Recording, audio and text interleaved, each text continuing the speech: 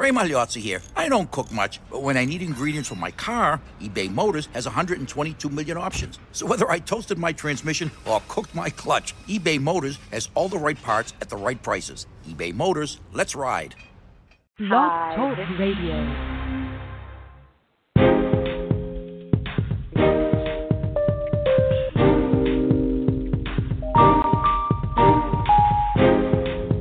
Welcome to the Cocoa Express Network. Talk radio that informs. Talk radio that inspires. Talk radio that enlightens. Talk radio for us all.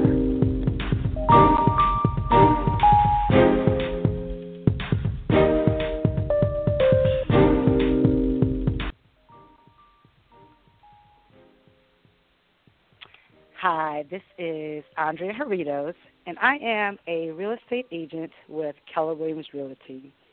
I am currently teaming up with a wonderful realtor by the name of Sharon Homer Hamilton, and we are proud to be doing this venture together, bringing to you, the audience, Real Estate Real Talk. So check us out on Facebook. Again, that page is Real Estate Real Talk. So today, I will be introducing to you a great friend of mine, Tracy Baiki, and she is with Fairway Independent Mortgage. Our concentration today is going to be on mortgages, but more or less talking about FHA mortgages and the process on how a buyer can actually obtain a mortgage and what it is they need to do. So, Tracy, are you on the air with us now? I am. Hi, Andrea. How are you, hon? So Great. Can you give us a little bio about yourself, like how you got into the mortgage business, and just give us who you are as a loan officer? Oh, goodness. Well, I got in the business 18 years ago, back when I lived in Ohio. I've been in the Delaware, PA, Maryland area for the last 14 years. And I actually just started with Fairway in January, and I love it here. Best company I've ever worked for. Okay. That's good to know. So mortgages are more or less your primary business. It's what you do 9 to 5 every day, weekends, the whole kit and caboodle. Yes, it's my only business, and I love it. All right, so let's start off with some of the questions here. So can you give us a brief explanation on the different type of mortgages that are available to most buyers? Like what mortgages are actually out there that buyers are acquiring now?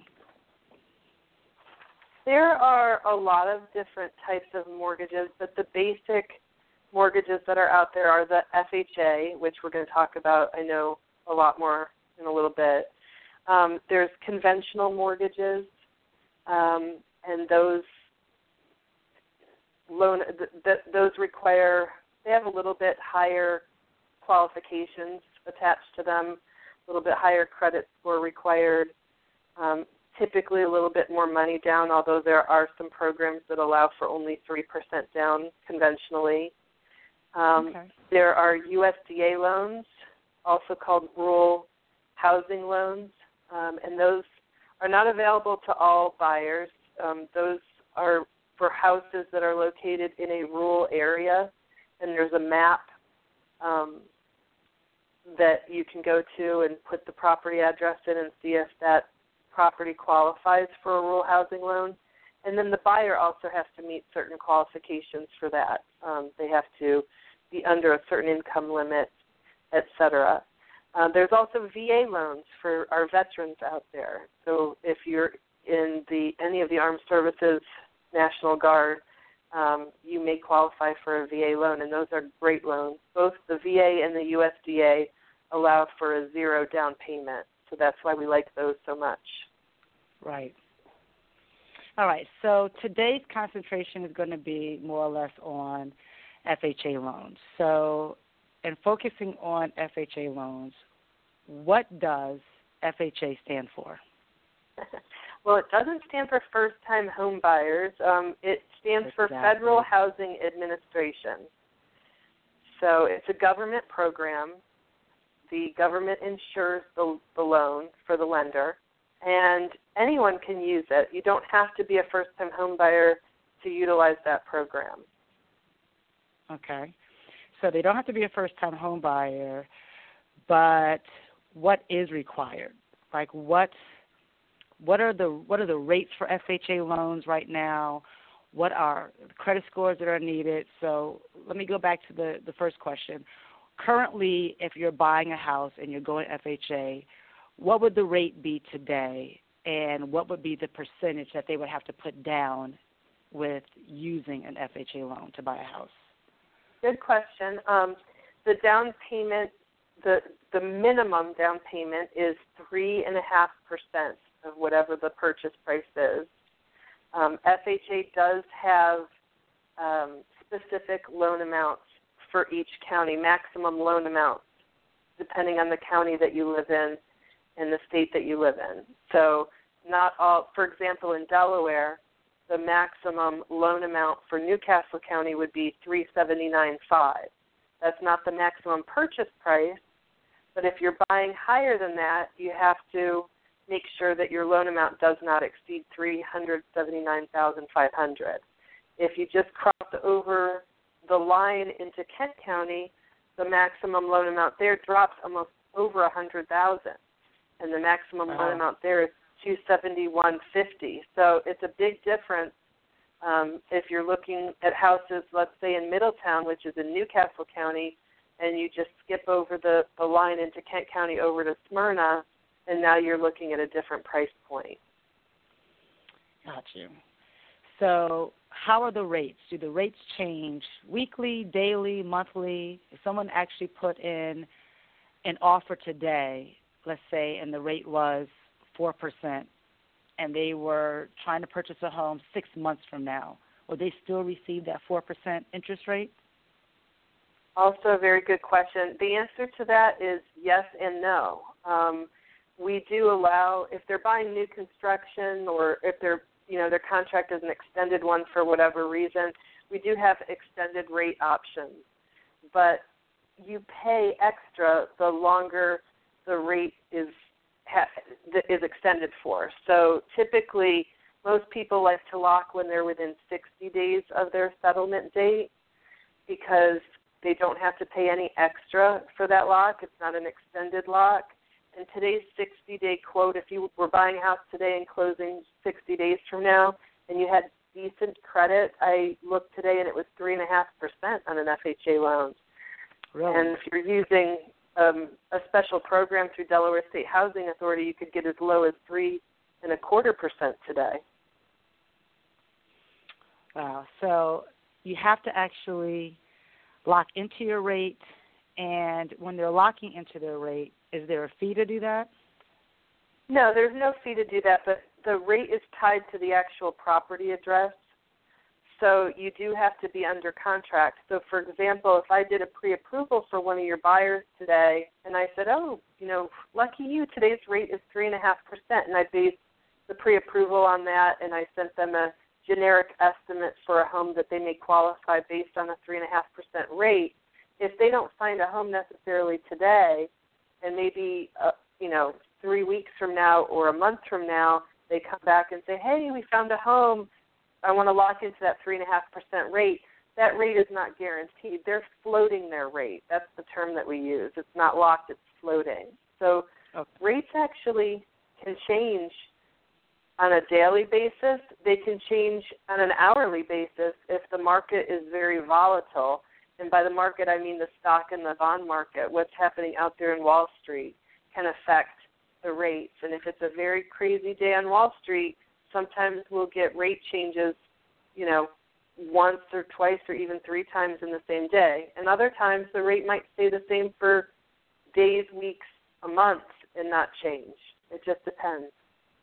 Got you.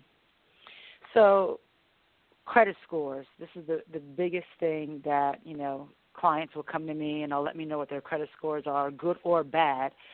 But in order to obtain an FHA loan, where does their credit score need to be in order for them to actually move forward? Well, it's different depending on what type of program they're using, because you can have an FHA loan, but you can use a special program with that FHA loan, like for example, the Delaware State Housing Authority program. And to use that program, they have a higher credit score requirement than they do just to do a regular FHA loan and not use the program. So with Fairway Independent Mortgage, we go down to a 620 credit score for FHA.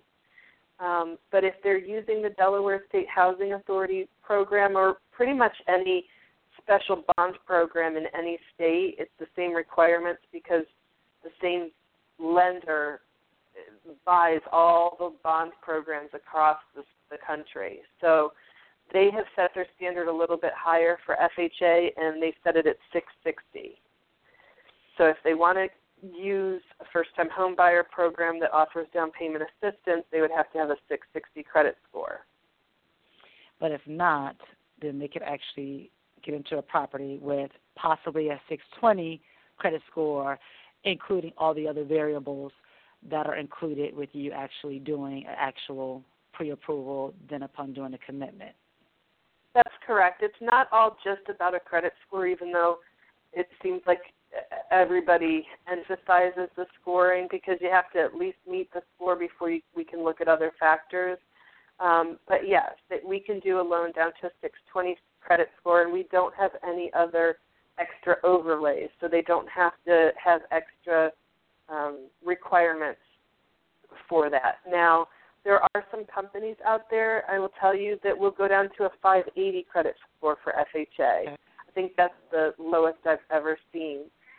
They will have some additional overlays, which means extra requirements extra stipulations, extra requirements that they will request from the borrowers or buyers who have credit scores that are a 580, between a 620 and a 580. There's some extra requirements. I hope that makes sense. It does, because I'll at various times I will receive the comment, how the friend or the aunt or the cousin purchased a home with a different lender. Their credit score was a 580, and they were able to buy a house at whatever sales price. And here it is, the person that I'm working with, credit score is at a 620, but they're struggling to move forward with purchasing a home. But I try to explain and let the lender do their job, but just let them know that there are several other factors that are involved in buying a house. It's just not that credit score. And because you might not know what the debt ratio was, what their income was, and they might know their income, but they might not have all the factors. So a sidebar question that I'm going to throw out there, debt to income ratio. So when someone goes online and they use the mortgage calculator and they're putting in their income and they're putting in small amounts of information, and then they pull up how it is they can purchase a home based on Mr. Computer and not the actual loan officer, how can we educate the client to know the loan officer has all the information you need? We need to go to the loan officer and explain to them what the debt-to-income ratio actually means. There are so many great, fun, informative apps out there and places that you can go to, sites on the internet. But in my opinion, it's always best to talk directly with the loan officer. I mean, I have a website, and I tell my clients, if you need to fill out an application online and you don't have time to talk to me, it's fine. You can go on there. But I still require them to have a conversation with me regardless. It's always better if I talk to the client and get their income information, and if we actually run credit and get their correct debts, because debt-to-income ratio is basically we're looking at your overall gross monthly income, and there's certain a percentage of that gross monthly income, so your pre-tax income, not what you bring home, but your actual pre-tax. And we have calculations for the different loan programs. They all have different ratio requirements or allowances. So we calculate how much they're able to afford based on their gross monthly income, and then we subtract out the debts that they already have, like their car payments, their minimal payments on credit cards, student loans, etc. And what a lot of people don't realize is maybe they have a student loan right now that is in deferment, but it's only going to be deferred for a short period of time, maybe another 6 months. there's a lot of programs out there that will still require us to calculate what the payment will be on the student loan and count that in their debt-to-income ratios. And if they're playing around online, they may not realize, oh, I need to count a minimum payment for my student loan, and they may not know what the calculation is for that. Or they have gotten a credit card, or they've purchased an appliance maybe at Home Depot or someplace that does the, so many days same as cash, and they don't have a minimum payment that they have to pay. We still have to calculate that. So all of those factors are needed come time of you doing a pre-approval. So what's the difference between a pre-qualification and an actual pre-approval for those who will receive either? But which one is the better, the pre-qualification or the pre-approval? Pre-approval is always the better one. A pre-qualification is what we did years ago when I first started out in the business, and it wasn't as common to have your credit run prior to purchasing. So we would ask the client, well, how much do you make, and what are your monthly debts? Do you have a car payment? Do you have student loans? What's your minimum payments on your credit card?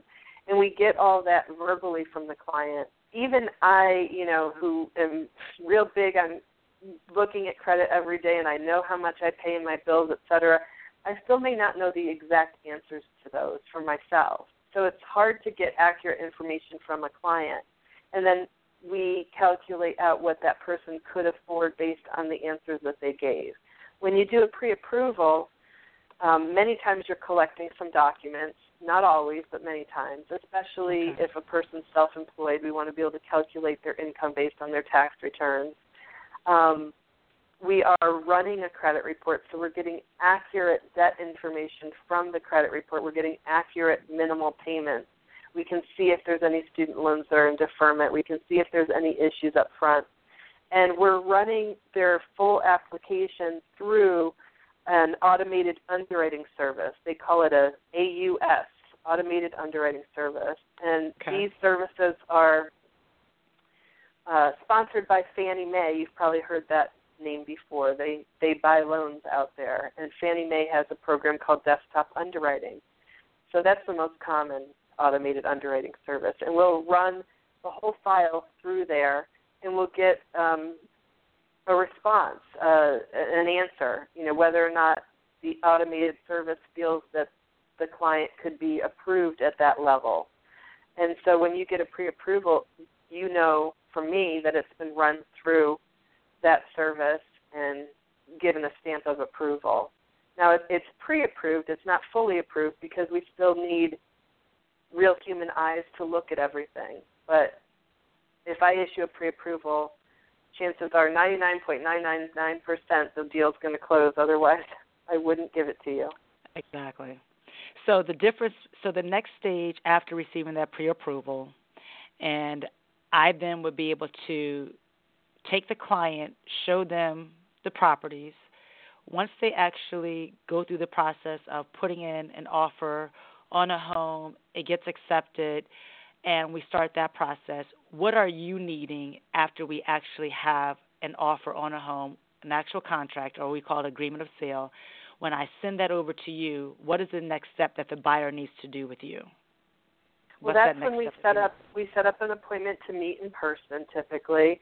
We can, in this day and age, also e-sign things, but I like to meet with clients face-to-face, especially because, as you know, I work with a lot of first-time home buyers, and this is the first time they're doing this, so they're going to have a lot of questions. There's a lot of documents that get signed, a lot of documents that get signed. Right. But that's when I typically, and I can collect these documents in advance, too. When we issue the pre-approval letter, it goes out with a separate list of documents that they want to start gathering. So depending on the type of loan they're doing, we may need 2 or 3 years of tax returns, the federal tax returns, especially if they are using the Delaware State Housing Authority program that requires the last 3 years of tax returns.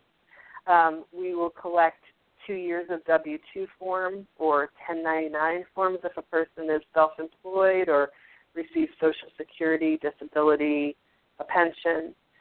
We get 30 days of paycheck stubs. So if someone's paid biweekly, we look at their last 2. If they're paid every week, We collect their last 4. We collect 2 months' worth of bank statements. And this is really important because I always have to let people know we need all the pages of the bank statement. So if it says page 1 of 5, even if page 5 is just that reconciliation page or copies of checks or something like that, we still need all the pages. That the lenders are sticklers for that. That's an important part of the process, to have all the pages on any document. And then we also will collect a copy of their photo ID for the Patriot Act, and we'll get other information at that time. Sometimes we need letters of explanation if there's large deposits to their accounts that are not payroll related, or if they have a little something on their credit report that they need to explain. And that's when I like to sit down with the clients and listen to what their explanation is, and, they can dictate that to me, and I can print that out for them to sign right on the spot. So let's go back to that large deposit statement. So when I have a buyer who has money that goes in, but they don't necessarily put, the side job or the under-the-table job, that money in the account, but yet they want to use it to help purchase a home or go from $200,000 to $250,000 because what's available at $200,000 is not to their liking. So they'll make a statement, I have a side job, or it's not taxed, but basically what we call the mattress money, the money that is not accounted for. How do you go around that? What would you advise a client to do based on being able to use that money and or not? Yeah, that's the thing is, and there really is a lot of mattress money out there. With the recession that happened, a lot of people lost faith in some of the banks, and, it might even be legitimate money that came from their regular job, but maybe they cashed their paycheck, or once it goes in the bank, they pull it out and they actually put it in a safe in their house. And that's all good. It's just a problem when they want to go. So the best advice that I would give, the first advice would be put the money in the bank now and wait 2 months. Wait the 61 days, because we as lenders collect the last 2 bank statements. If it's been 61 days and we look at the last 2 bank statements and there are not any large deposits that we don't have to worry about figuring out where they came from, then it's considered seasoned assets. A seasoned asset is something that's been there for over 61 days, so it's not showing up as large deposits in the last 2 months. So it's been sitting for a while. It's been sitting for a while, and that's really the best thing to do. Another thing that they can do is, they can get gift money from a relative. Okay. And, they can use, you're allowed to use gift money, but if they're going to get gift money from a relative, we do need to see the relative's bank statement. So sometimes that can pose an issue because, especially when I first bought my house, I actually got a gift from my father, and he's very old school and did not want to show his bank statement because he said it was nobody's darn business. So, right, exactly. That happens a lot too, but everything is kept confidential. And just to kind of sidebar on that, when we do get bank statements from the buyers or from, the donors if they're giving a gift, we do need to, as I said before, see all the pages, but the other thing is you can't black anything out on any documentation that you give your loan officers. So don't cross out or black out with a Sharpie the account number or, on your tax returns, as much as it's, you don't want to send over personal documents, but don't black out the Social Security number. Because we do need a document in its complete form. It can't have things crossed out or blacked out on it. Okay. Another question as we're getting close to our end time here at 7:30, but are buyers able to use or actually purchase a home going FHA more than once? So if I purchase a house FHA 2016, am I able to do another FHA loan? That's an awesome question, Andrea, because yes and no. Again, you can use FHA over and over and over again if you are selling the previous house or refinancing the previous loan into a different program, into a conventional loan, or if you sold the house and now you're buying a new one the same day using an FHA loan, that's fine. The only time you can have two or more FHA loans at the same time is if they're in way far apart from each other. So in other words, they like to see that you live within 50 miles of where you work. So let's say you had to relocate from Delaware to Virginia, let's say, because your new job was in Virginia. And you have an FHA loan in Delaware, but you're encountering trouble selling your house, or you don't want to make the offer contingent on the sale of your house, or you decide you're going to rent that house out, you don't have enough equity in it. If your new job is in Virginia and you're moving to Virginia and you can qualify to have two FHA loans at the same time, then that's okay because it's far enough away. You wouldn't be able to commute from your house in Delaware to your job in Virginia. But if you are living in Wilmington and you have an FHA loan and you want to move down to Middletown and your job stays the same, let's say you work at Christianacare or someplace in the middle, you could not have two FHA loans at the same time. That would not be allowed. The only time it's allowed, there's a rare time when your family has gotten too big to fit in the house, and then you have to show evidence of that. Like maybe you had another kid or twins or something, and there's not enough room in the house. Then sometimes they'll allow you to have another FHA loan. Okay. All right. So, in wrapping up, I would say going FHA is a good thing. There's definitely grants and loans that are available, but sometimes those different programs will also affect the FHA rate that is available, unless you're just doing a straight FHA loan. And being able to use FHA more than once, there is opportunity to be able to do that as well. So for me as a real estate professional, my best advice to my buyers and to the listeners who are out there, and I'm going to thank you in advance for listening, I will say the first step always to speak to a loan officer and start that process.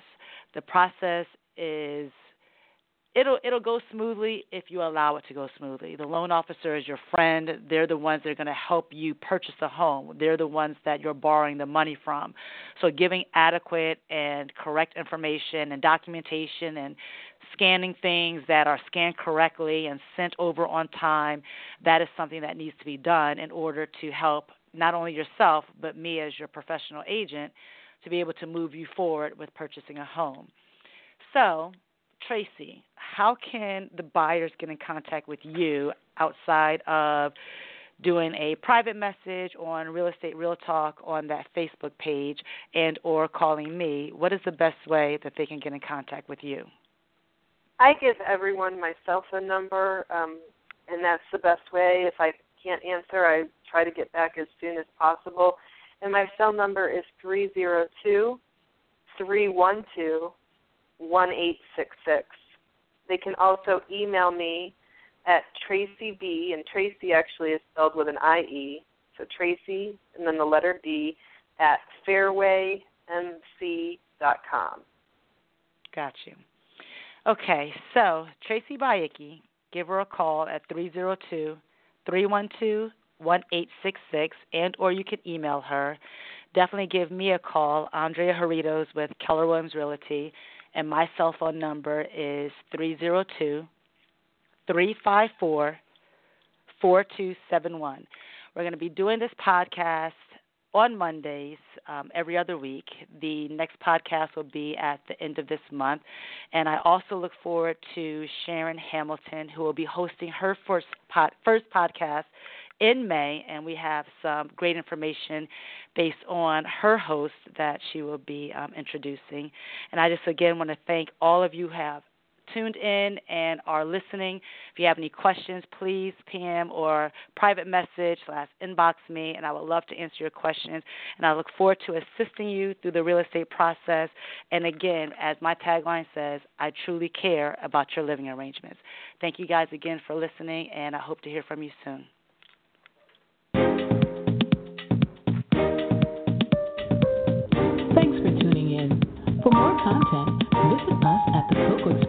blogtalkradio.com, Blog Talk Radio,